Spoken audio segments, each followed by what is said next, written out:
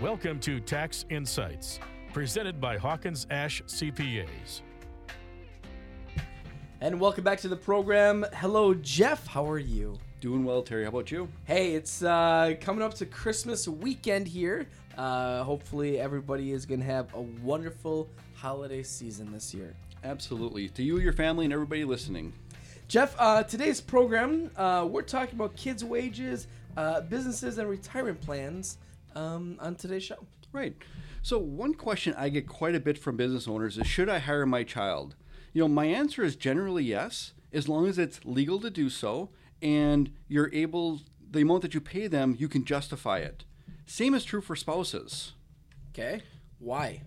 Well, because what it does is it allows children to have their own spending money. Sometimes, you know, we think of everything in the tax realm, and once in a while we have to think of things on how we can give life lessons to our kids. Yeah. And giving them a wage and letting them be able to spend that wage or save that wage or give that wage is a good way for them to really learn these life lessons.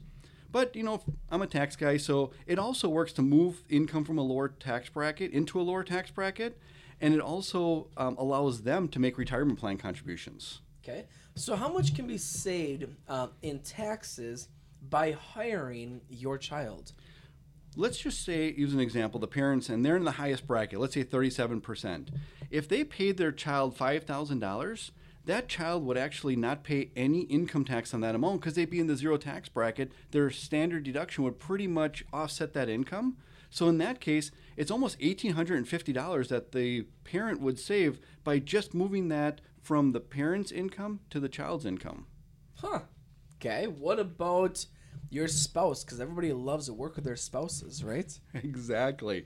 Spouses is where you can really do a lot. Now, once again, if you can justify the amount of wages paid to them, let's say you pay your spouse, you know, $25,000. And I'm using $25,000 because that's the limit that you can put in a 401k if you're 50 or older for 2019.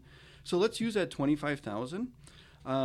You know, that amount, if you'd save 37%, which would be the top bracket, you could save well over $8,000 by just being able to pay your spouse $25,000, having them put that into their retirement account, and that would be the tax savings. Wow. So I heard that children, they can make Roth IRA contributions. Is that beneficial? Is that true even?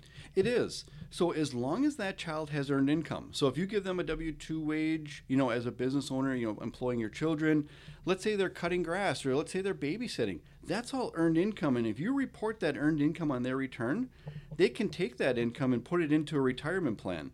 And since they don't need the tax deduction, because normally they're below the standard deduction, you can put it in a Roth.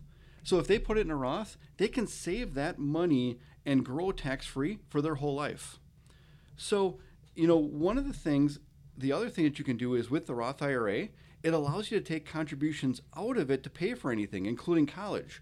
So sometimes what I'll suggest to clients is that if they're able to hire their child, that they fund a Roth IRA for their child, and let's say that's $5,000. They can now at some point take that $5,000 out and use it to fund their kids' education later on without any penalties. Kind of smart. Yeah. So what needs to be done to hire your children, to hire your spouse? What do they need to do? Can you just say, hey, you're hired, or? Yeah, and earlier I said that as long as it's legal and it can be justified. So those are the two big things. On the legal side, you just have to make sure that they can get a work permit.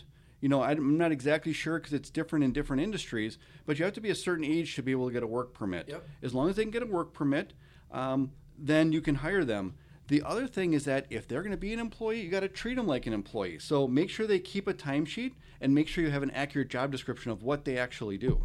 Okay. Jeff, a lot of great information on today's program. How do people get a hold of you if they need to start talking about some tax advice? You can certainly get in touch with us on our website, which is hawkinsashcpas.com. You can follow us on Twitter or like us on Facebook. Once again, Jeff, we hope that you and your family have a blessed Christmas, as well as our listeners.